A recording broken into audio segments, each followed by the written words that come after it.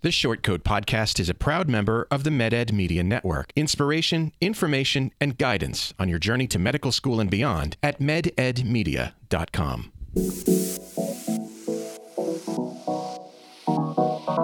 Meandering in the margins of medicine, it's the Short Code Podcast. Weird news, fresh views, helpful clues, and interviews. By students, for students. Subscribe to our weekly show at theshortcode.com. Welcome to Night Float, a series from the Short Code Podcast and the University of Iowa Carver College of Medicine that explores what it means and how to be a resident physician. With me today are Aaron Hankey, one of our amazing medical student counselors at the Carver College of Medicine. Aaron, welcome. Hello, thank you. Well, you're welcome. Also, we are lucky to have R2, Desiree Christensen. That's resident 2, right? Second year resident. Yes, second year resident. And R1, Matt Maves. Hello. Matt is fresh off the intern year, so that's kind of useful to know for listeners. Or still in the intern year, I guess. Correct. Welcome to Night Float. Thank you for coming. Thank you for having me. To our audience, as you listen today, we want to issue an engraved invitation before we start. This is your show. We want your questions, your comments, and your needs to play a big part in shaping what it is we're doing. So send your thoughts anytime to theshortcoats@gmail.com or to 347, or you can leave us a message at 347-SHORT-CT. We guarantee that we will address them on the show, as long as they're not totally weird. Well, maybe if they are totally weird. We might. Even better. Yeah. We might. Aaron, you brought the idea of the show to me. What's your vision? What are we trying to accomplish anyway? From a counseling perspective, we work day in and day out to try to be supportive of students. And one of the areas that we want folks to have information and support is in the career process, whether that's the decision-making process of what type of doctor do I want to be, to how do I get the job that I want, to even more importantly, how do we find some sort of balance between life and work and live in fulfilled ways. So we're going to the experts, the people who are living the resident's life, and trying to get some wisdom and guidance that can supplement all of the things that people can read about or discuss with counselors or even talk with their career advisors about. What do you guys think? Does that sound like a reasonable idea for a show? I think we can accomplish some of those. All right. We're going to do our best. Is this something that you might have liked to have heard when you were considering residency or thinking about what it is you were going to do with your lives? Desiree's like, not really. It's nice to hear different perspectives sometimes. I mean, I feel like you hear the one view a lot of times, and people, I feel like, tend to cherry pick which ones they want and whatever one fits their lifestyle anyway. But sometimes it's nice to hear what someone else did and what worked for them, and hopefully if you like that one, it works out for you. Yeah, I think I was always trying to look ahead, and there's a lot of uncertainty, and so you do try to find information to help with that. And it's hard to find good resources to really know career decisions, how to make that decision, also what your life is going to look like. So I think more information, the better. I would have preferred that. Mm-hmm. Do you remember, were there particular sources that you looked at that were like, high yield things now that you look back on it? Oh shoot, what's the name of that? Doximity? Doximity, that's the one. That one was like super simple. Yeah. It was not, arguably it didn't have the most information, but it organized things in a pretty easy to use way where you could organize it based upon geography, based upon some, I'm not sure what they used for their ranking system for like how good quote unquote a program was, but they tried to like rank it on prestige, and also I think they would rank it on average pass rate for board scores, and maybe I think you could sort it by size of residency as well. Mm-hmm. So I mean, that one was pretty nice and easy to use, and it was a good place to at least start to be like, these are the programs in the area I want to look at, or these are the programs of the size I want to look at, and then you could go from there. And try and get some better information from other sources. Yeah, it was a useful way to sort through and you could compare programs. There was a feature to do that. You have to be careful because some of the information is outdated. So then you'd have to go on to the program websites. And so it can be a very time-consuming process to try to get accurate information about what you're doing. And then the difficult part, because I think probably the most accurate, the most up-to-date, and the most complete information is going to be from the program.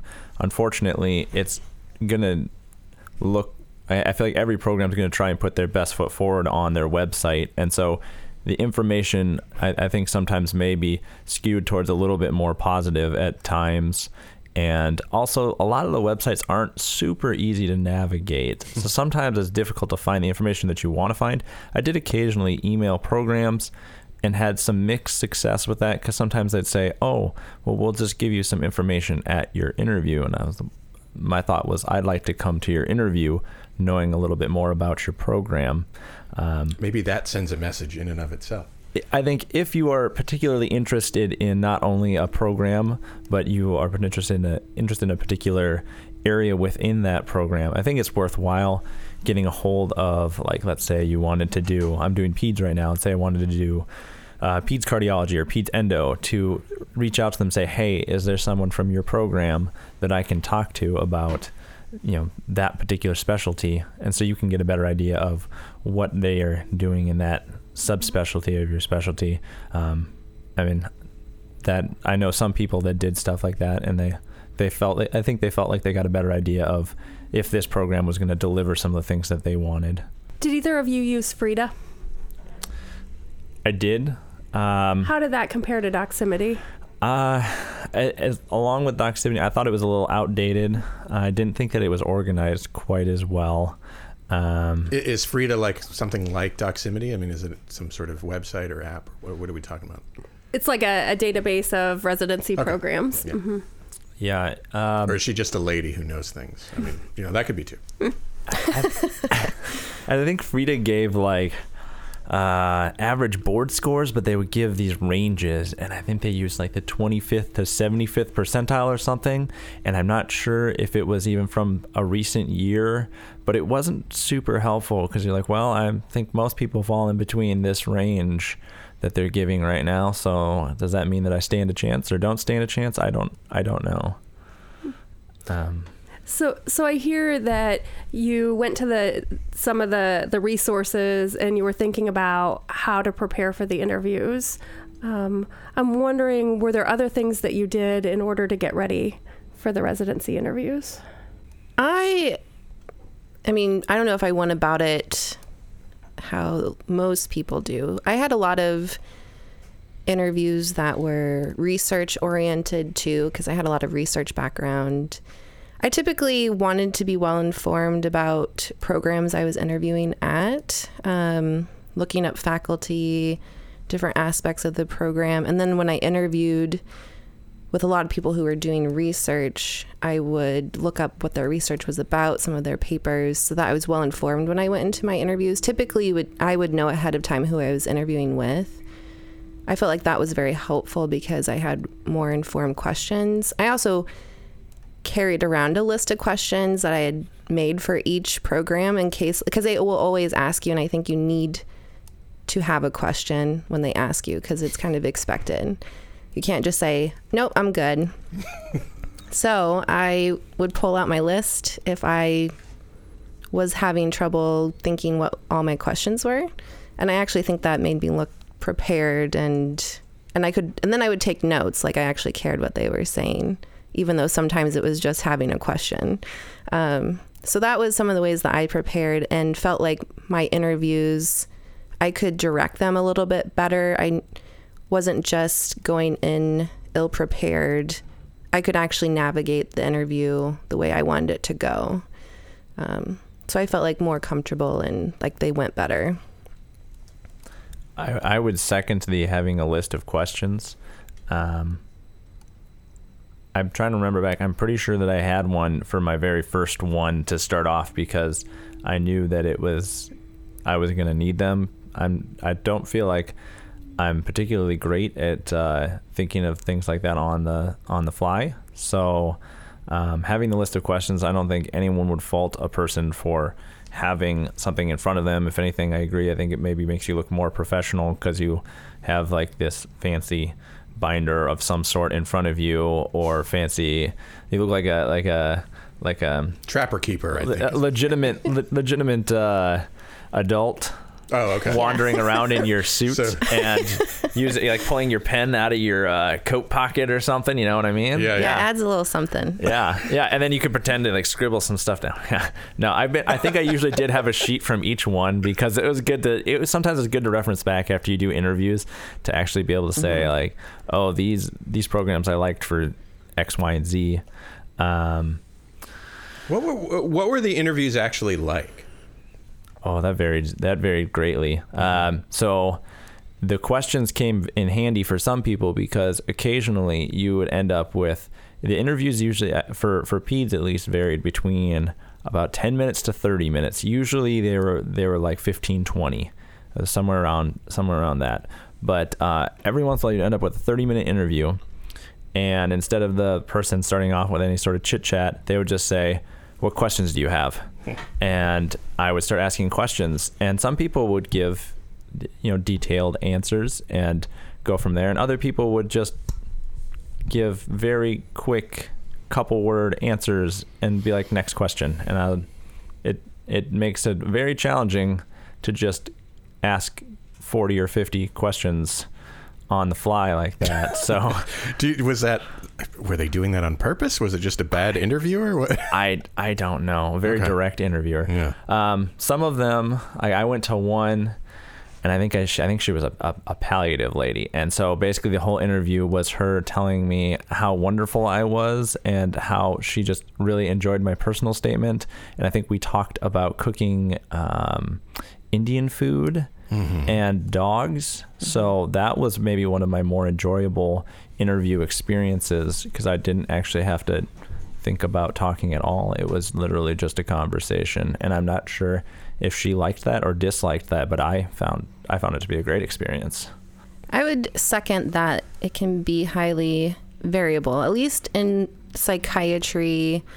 I think as a typical rule, especially probably in the Midwest, I don't know about the coast, most of it's just trying to make sure that you have information about the program to know whether you'd want to go there. And then also they want to just kind of assess if you're can interact and you're a normal-ish type person.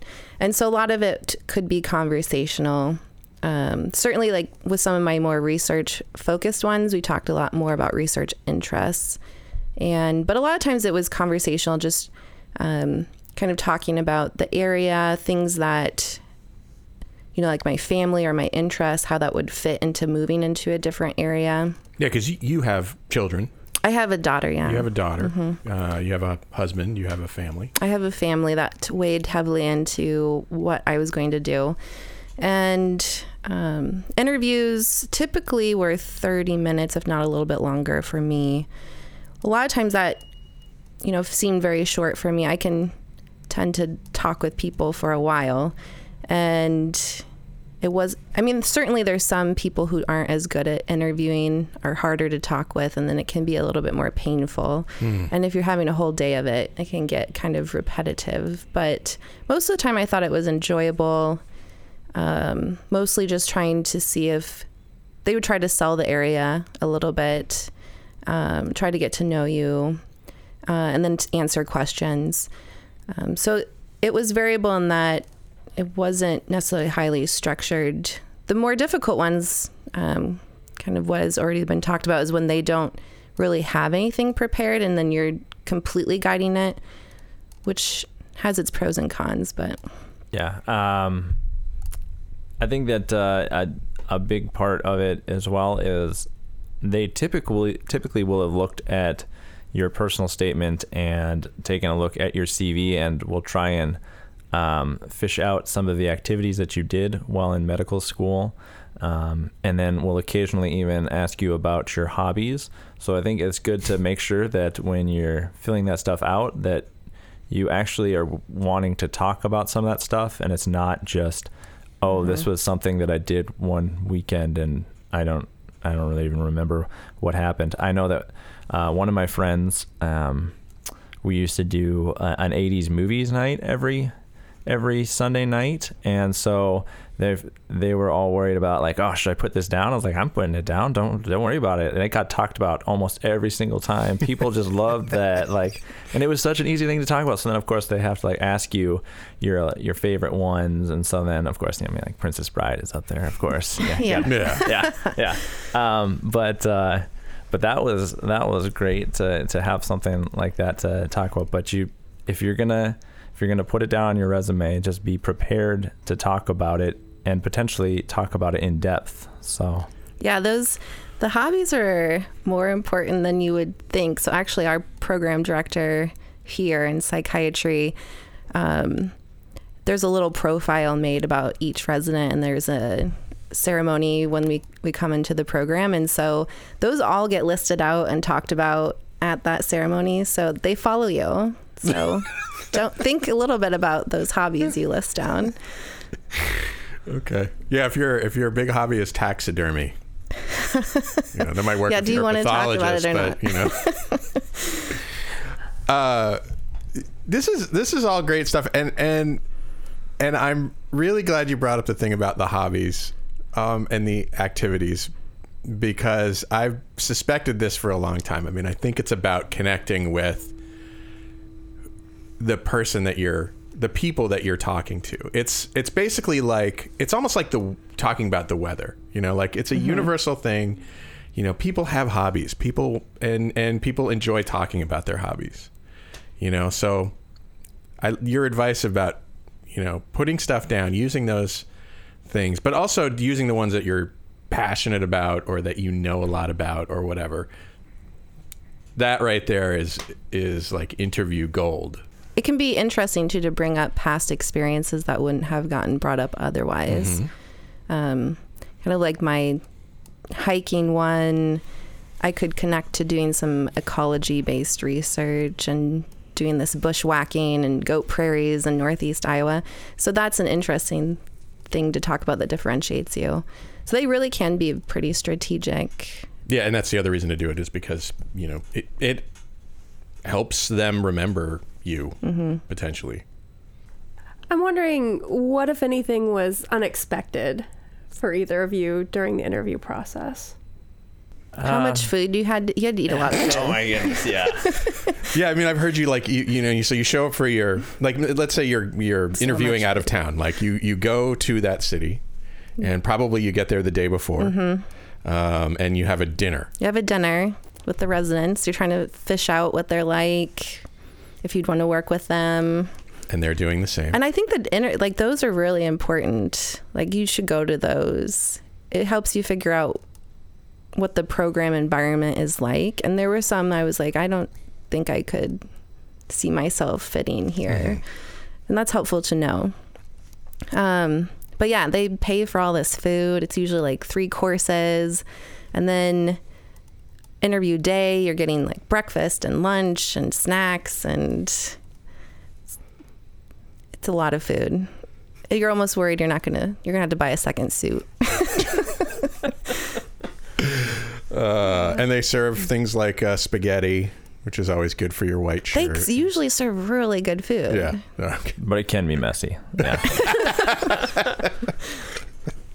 But yeah, that dinner. So I went to a lot of interviews where the night before you go to the dinner, and you maybe would only have 3/4 of the people that you had the next day, because people are trying to get as many interviews as they can in. And it makes it a lot more difficult if you go to these dinners and then go, because then you need basically 2 days, and some people are trying to just like knock out like 4 in a week or something. So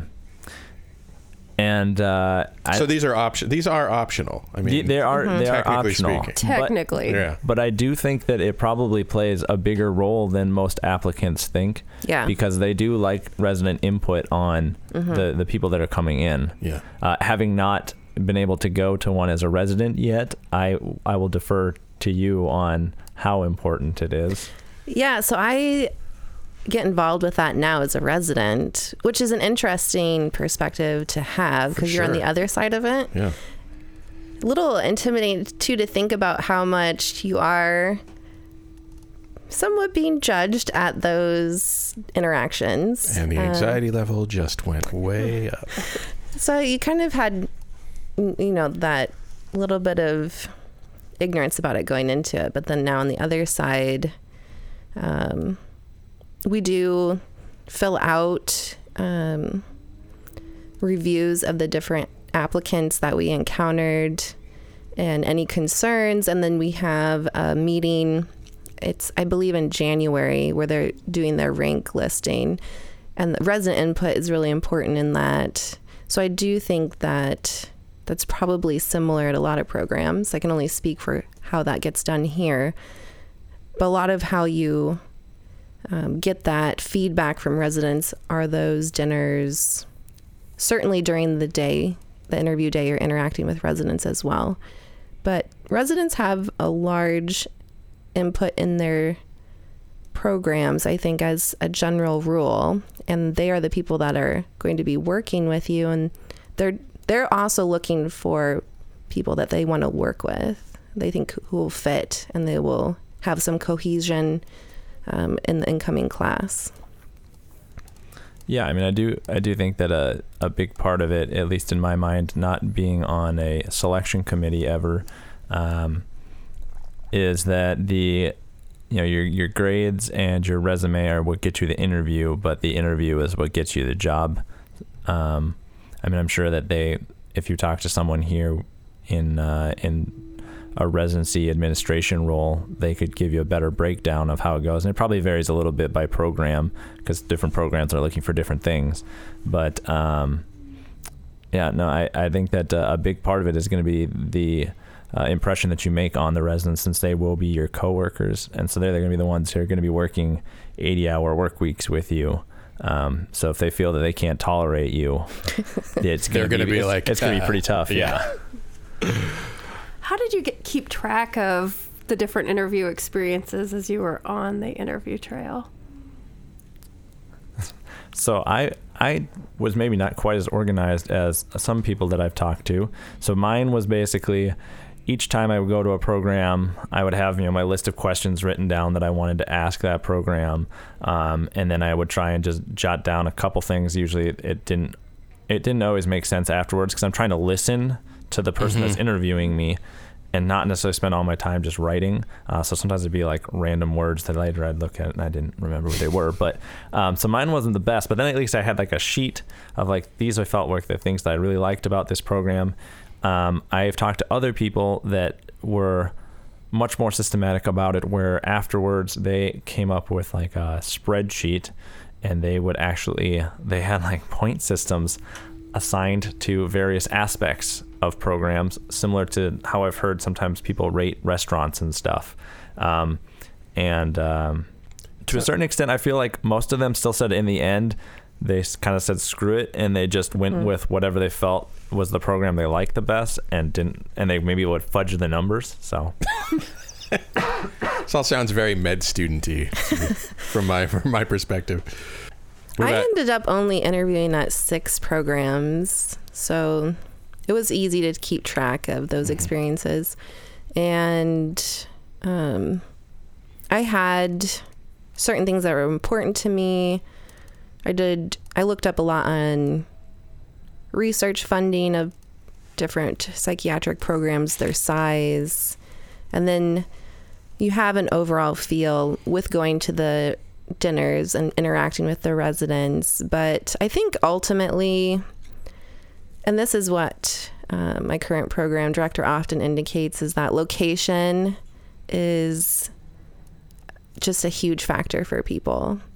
I think that may vary depending on an applicant's circumstances, but certainly if you have other people like a family to consider, it's usually where your spouse will tolerate going, and that becomes higher. It's hard to assign that a number. It just is what it is. So yeah, I mean, sometimes I wonder, like, it makes sense to me that, you know, if you have a spouse, if you have a family, you know, you have to take that into account. I wonder for other folks who don't have that consideration, if you're just focused more on the program and less on the location, because really, how much time do you have to experience, you know, the city that you're in personally?